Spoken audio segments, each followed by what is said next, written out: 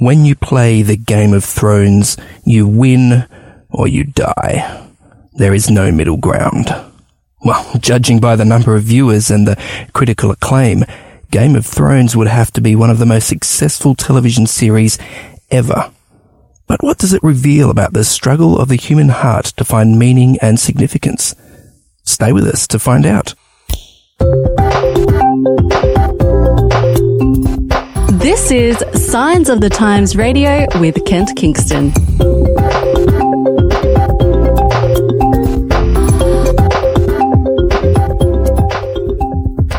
Welcome to August, the first episode of Signs of the Times Radio for this month. And our first interview for this month is our cultural commentator and film critic, Mark Hadley. How are you, Mark? Good, thank you, and thanks for having me on again. Yeah, it's great to have you there on the phone to help us out. Now, Mark, I have to confess that, you wrote this great article in this month's magazine entitled Why We Love to Play the Game of Thrones. And I know that the Game of Thrones has been just this incredible phenomenon for, quite a few years now, and some people are totally into it, but I have to confess I have not seen one episode. Firstly, because it's on a platform that, I don't subscribe to. But secondly, I think I heard that the first season in particular, there was a lot of sort of sex and violence and nudity. And I thought, I think I'll just stay away from it. So can you help us out, Mark? Can you give us a bit of a crash course for people like me who are the uninitiated to explain, like, what's the deal with the Game of Thrones and why did we love it so much?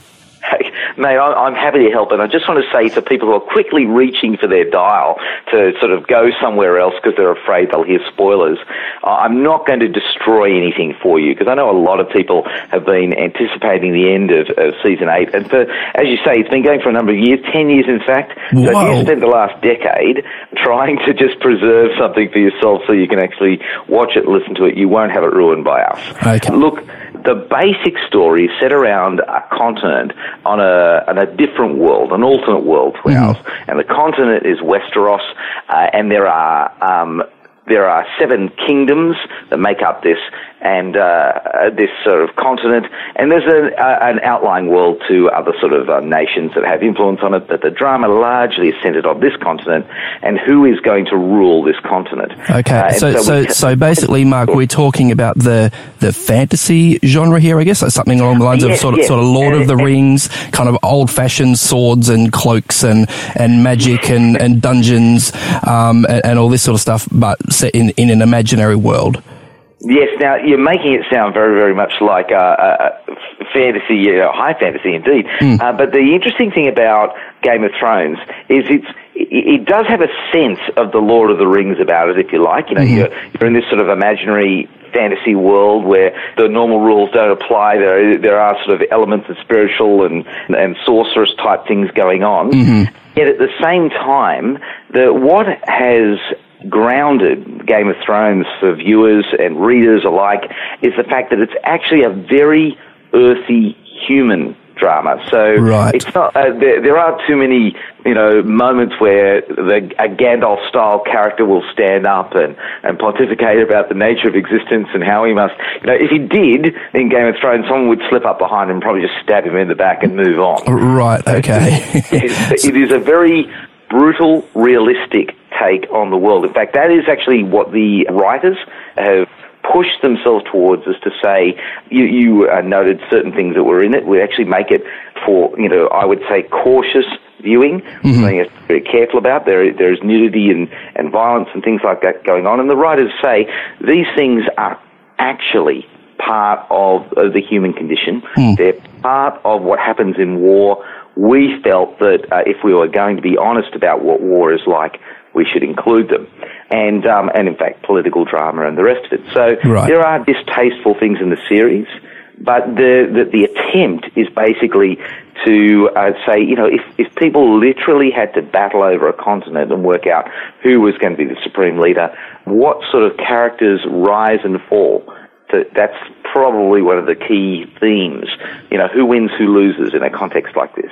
Yeah, and I guess the power of fiction or fantasy or science fiction is to take because the setting is in a completely, another planet, another world, we can sort of divorce ourselves in some ways from the reality of our everyday lives and our own sort of political positions and stuff.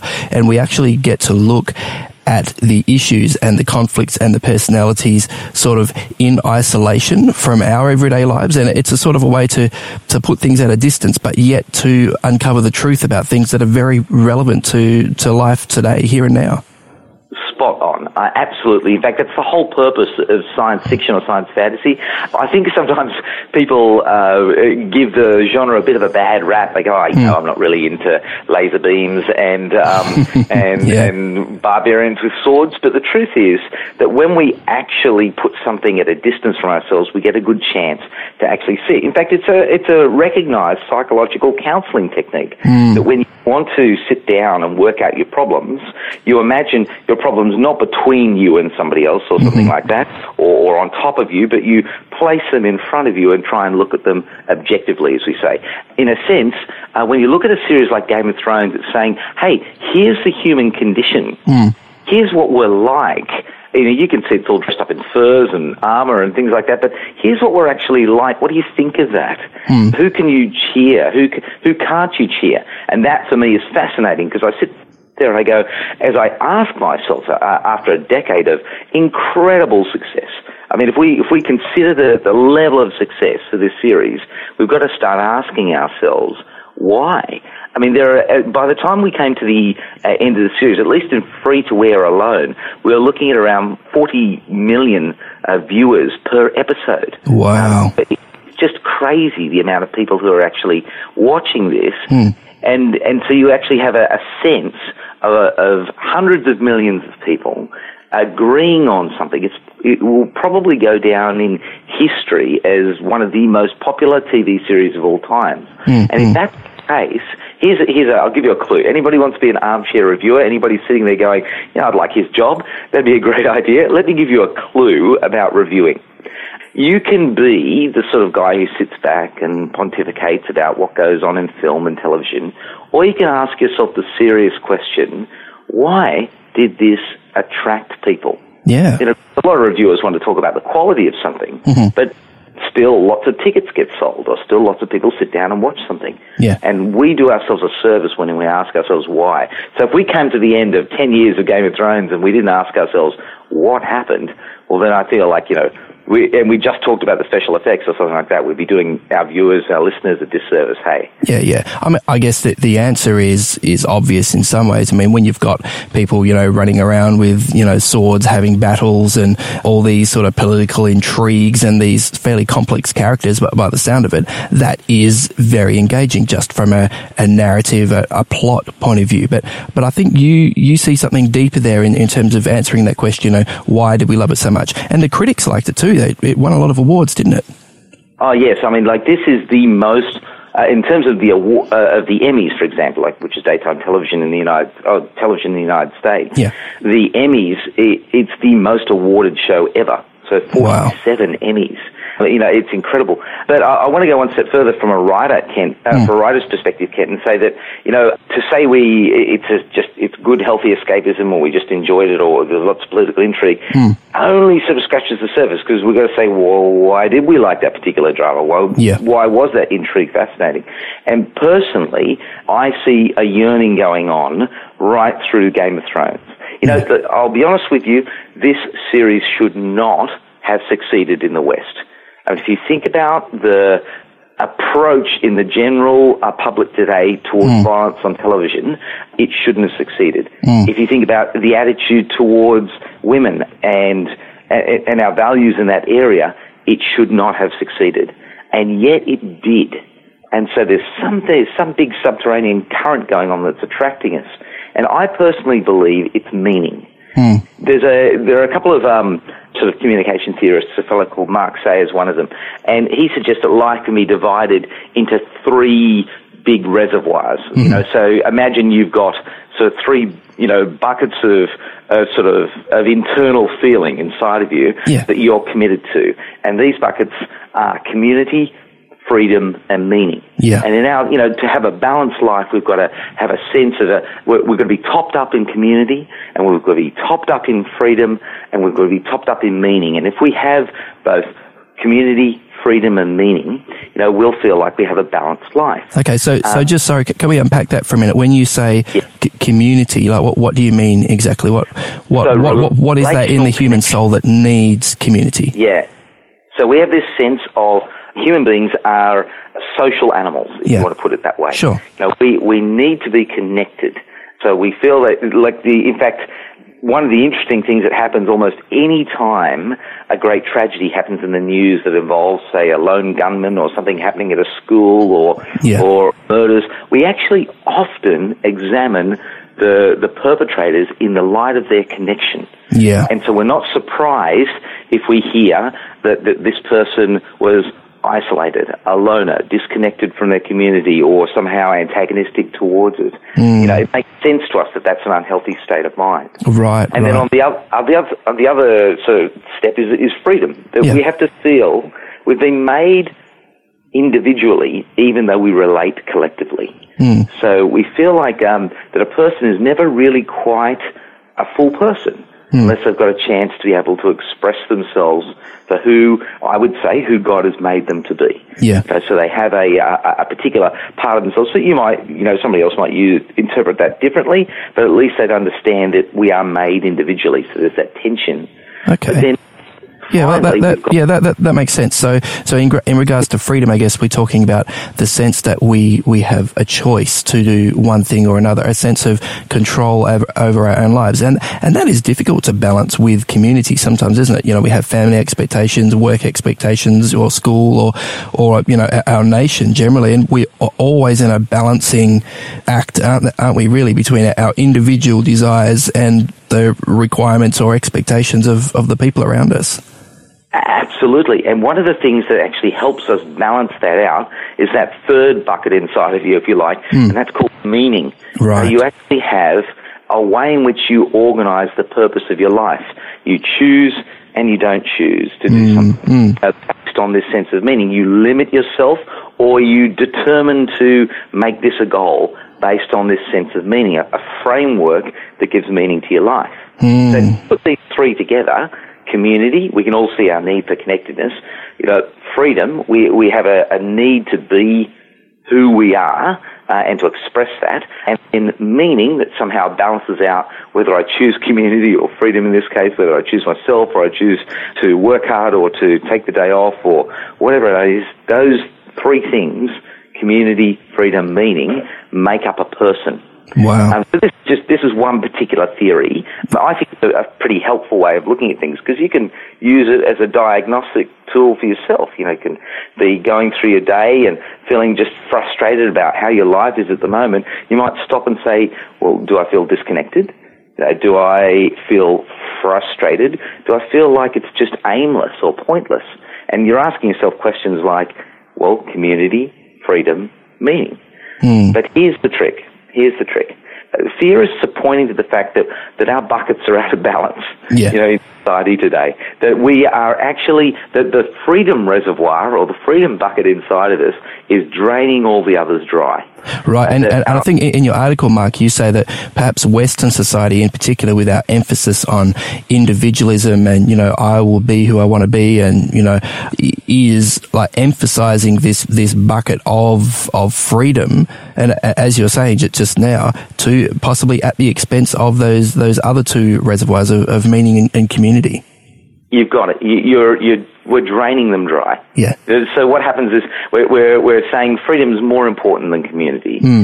So you can't tell me, who to be or what to do. My individual experience is more important than my family experience. And so this translates into so many different ways, from the minor, like it's more important for me to go out and do what I want to do on a Friday night than to spend time, with my family, through to the major, I'm going to leave this relationship because in the end it's just not serving me. And so freedom is taking away from community, but freedom is also taking away from meaning. And you think to yourself, oh, freedom would give me my meaning. I'm going to be free to choose whatever meaning I like. But if you could do anything, absolutely anything, then everything has pretty much the same value. There's no guiding light in anything. If you can wake up and just be anything at any point and choose anything you like, then you're waking up with an empty slate every day. And that sounds attractive until you try and lead a life that way. Yeah. In fact, it's by the restrictions of our freedom that we actually decide who we are. So I choose to be a husband by deciding I'm not going to have relationships with people outside of my wife. And that's a restriction on my freedom, which gives me meaning. Or I choose to be a faithful dad. And in being a faithful dad, that means, I'm going to be home for things. And on Saturday morning, I'm going to not have the freedom of sleep. I'm going to get in the car and go watch the soccer game or cheer on the side of the basketball court or do the netball thing, and sometimes all of them, so one after another. It's the restriction of freedom that actually gives me meaning. I make choices. Mm-hmm. But the more I tell myself, freedom, freedom, freedom, well, actually, the less happy I feel. Now, at this point, you might say, well, what the heck has this got to do with Game of Thrones? Well, yes, I was going to ask that, because in your article, you actually go through a number of different characters and how they actually deal with this interplay of, community, freedom, meaning, and you actually identify or diagnose, I guess you could say, some of the characters there. Yeah, well, look, I'll go as far as to say all of the characters. Mm-hmm. It's so easy when you start looking at the characters in terms of whether or not they're letting freedom overflow everything, or whether or not they're restricting themselves in order to sort of achieve community goals or achieve, meaning in life. Suddenly they just all split in half. And you know what we call them? We call them the heroes and the villains. Right. And that's what's attracting us. If you go down the list now, this is for some people who've seen a little bit, so I'm not going to spoil anything, but I'm just going to say, look, if you go down the list, there's a character called Peter Baelish, who runs brothels, but also who trades in people's lives so that he can gain power. He's made his goal of being free from any restriction of one day climbing on top of the Iron Throne himself so important, he'll betray anything and anyone to get there. And he's a villain. There's a horrible little twerp of a character who becomes king, a fellow called King Joffrey. And Joffrey is a meandering evil, in the series, the first few seasons in any case, because his whole framework is I can torture anybody I like. I can do what I like because it's my pleasure that is the most important thing. Or another guy called, Ramsay Bolton, who's horrible, just a horrible, horrible character, and we hate him because he has made his pleasure in the most perverse, horrible ways the guiding light to his life. He's actually destroyed any sense of relationship that he could have because he's just allowed freedom to overwhelm everything. And then, on the other side of the roster, well, what have you got? You've got Jon Snow, a man who's said to himself, look, I've made oaths. I have family. I've got promises. I'm going to at every point, I'm going to limit what I do in order to rise up. In fact, he's not even aiming to rise up, but he finds his meaning. He's in balance, and we love him for it. We wish he would sometimes take more for himself, and he doesn't, because it's important for the sake of others. And then you've got, other people like Tyrion Lannister. Very famously, Peter Dinklage has pretty much built his career, on being Tyrion Lannister. And Peter Dinklage's character seems to be morally flexible, but the truth is, he has a limit. And that is that he places limits around protecting people who are less able than himself. Because he's often referred to as the dwarf and the imp, he's realized that actually power needs to have limitations, or otherwise everybody gets crushed. And that obviously brings us onto the final character who the series is largely about, which is, Daenerys Targaryen, or as my wife likes to refer to herself, the Khaleesi. She goes around the house. That'll be a joke that other people understand better. Okay. But not you, Kent, but watch the series. No, I'm assuming it's a title of some kind, like a queen or something? It is. In fact, it's so pushed into popular culture, Khaleesi has actually become a popular name for girls in America. Well, there you go. Interesting idea. But here she is. She's not trying to just climb up onto the throne for the sake of power and control and even, maybe self-protection.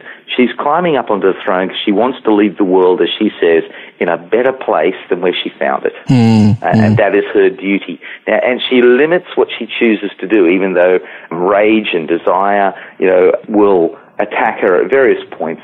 She chooses to limit herself.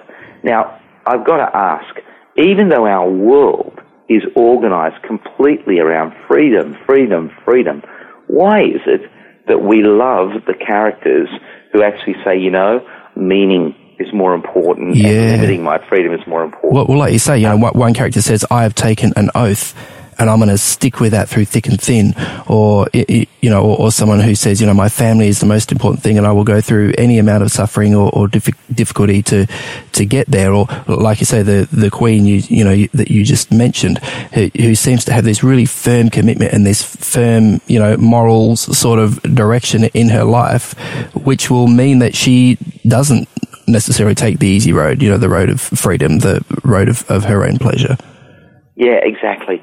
And I think the answer to this is that regardless of what we tell ourselves at a more public stage, science fiction has helped us reveal that we just don't believe it. That we don't believe that freedom should be the ultimate goal. And when we vote with our remotes, when we vote with our wallets, we vote resoundingly for limitation for the sake of meaning. That we want balance between community and meaning and freedom can't overwhelm these things. Now, you'll find time and time again within Game of Thrones, the realistic world, will overwhelm people with the great moral choice that they're going to actually limit their own freedoms. In fact, from season 1, you see great characters cast down basically because they chose to be moral over being practical, so to speak. So there is that tension that goes through the entire series, and without giving away anything of the way that the series is concluded, that caused a great deal of pain for long-time viewers in the final season. What was going to win out? Was it going to be the practicality of how life really works, or was it going to be the people we actually loved? But I got to say, in all honesty, people who are asking, well, it finished this way or it finished that way, look, to be honest, it doesn't really matter. We kept watching because we loved the idea that the people who actually had meaning in their life, who were prepared to limit themselves for the sake of a greater purpose, were doing it. And we were cheering them on. And regardless of how they end the series, if we even feel disappointment about the way they ended the series, the truth is we do so because we actually agree with the premise that meaning is more important, or meaning cannot overwhelm freedom. Sorry, the other way around. Freedom cannot be allowed to overwhelm meaning. That's why many people finished feeling somewhat out of place. Yeah, but they still agreed in the end. So Mark, it seems to have been there seems to have been a change in the way that fiction is structured. I mean, we see in the Marvel Cinematic Universe, for example, we have this Captain America character who's sort of comes back from this sort of 1950s all-American, I'm the squeaky clean good guy, and he's sort of laughed at a bit in that series because of his squeaky clean good guy sort of credentials. And it seems that in more contemporary, fictional narratives, we often have a more complex, a flawed hero. Is this person a hero or a villain? Or even an anti-hero. I mean, I guess I'm thinking of things like Deadpool, or Kevin Spacey's character in that what was that White House drama that Hill? Yeah, the one he was turfed out of recently. I think we're talking about Fiona Hill, but look, to answer your question, it's the tension between what we know is true or what we feel in our hearts should be true, that we're all reaching for, and the world in which we live. And I think that's a really important tension that you draw our attention to, because we keep rising up and falling down and rising up and falling down because we're acknowledging a truth which we can't let hold of. I mean, if you think about it, if we were just practical, if we were just going to pursue a life that worked, we'd jettison all of these morals and these meanings and this search for something more. Mm-hmm. We would be evolutionary atheists. We would just say, look, we're just animals, and it's all about who finishes with the most chips at the end of the day, and I hope you had a good ride. Yep. But it's not that. We realize there's something else there. So what that tells me, I'm going to actually steal a quote here, and I'm going to say C.S. Lewis actually put it much better than me when he said, if I find within myself a desire for something that is overwhelming and yet not of this world, I don't conclude that it doesn't exist. I conclude that it's just not of this world, that it actually belongs to another world.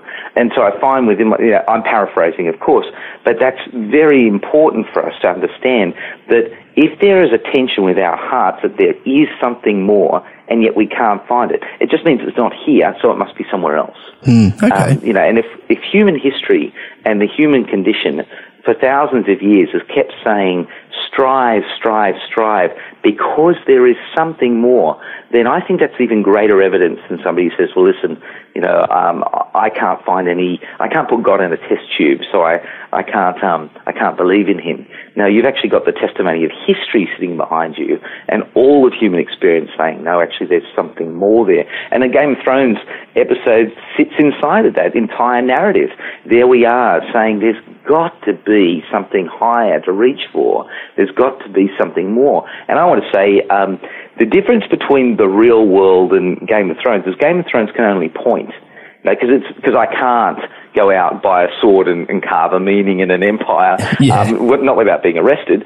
So this is basically the truth. And yet, there was a man, Jesus, who said, in the real world, in real history, there is something more. You can find it. This longing makes sense. You are hoping for heaven. You are looking for your Creator. You want a relationship with God. And to me, I find that valuable when I feel that longing through TV programs. Because I remind myself, it could be just depressing. I could just flick off, go to bed and go, oh, gee, wouldn't it be nice to live in Westeros? Or contrary, wouldn't it be nice to live in the Marvel universe or be a superhero or something like that? Yeah. But actually the reality is I can turn things off. I can walk out of the cinema and go, you've reminded me of a truth. There's an even bigger picture outside of me. It's real, and I can actually be part of it. Every time I see a fantasy story, like I said earlier in our interview, it just reminds me that we're externalizing something so we can see it and realize it. But that doesn't mean it's just a fantasy. No, it's there, and it's there to be had. And so, I'm kind of still excited by fantasy because it reminds me what I actually believe in, what I'm actually reaching for, and what I can actually have. Yeah, there can be incredible truths in fiction, can't there? Well, look, thanks so much, Mark. We really appreciate you, exploring that for us and helping us to go deeper in our viewing habits and the sorts of shows we follow. And I really loved that whole idea that you brought up for Mark Sayers, three tanks: meaning, community, freedom, and how we balance those in our lives. And it really does seem, listening to you, that you seem very, obviously and overtly, coming from a Christian point of view, and you seem to feel that you found that balance between those three buckets in doing that, and it's really good to hear you express that. Well, I'm always happy to come on, mate. And just saying again, for a warning for those people, Game of Thrones may not be for everybody. I'm certain my mum will not be watching the series. Okay, but that said, you can find a lot of redemption in these sorts of things if you realise we're actually trying to find out something about ourselves, some real truth in the end. Yeah, thanks very much for your time today. Really appreciate it, Mark. Always a pleasure, mate. Today's episode was based on an article appearing in this month's Science of the Times magazine. A subscription is just $26 for 11 issues a year. To find out more, visit scienceofthetimes.org.au. Signs of the Times has been published in Australia since 1886 and is proudly produced by Adventist Media.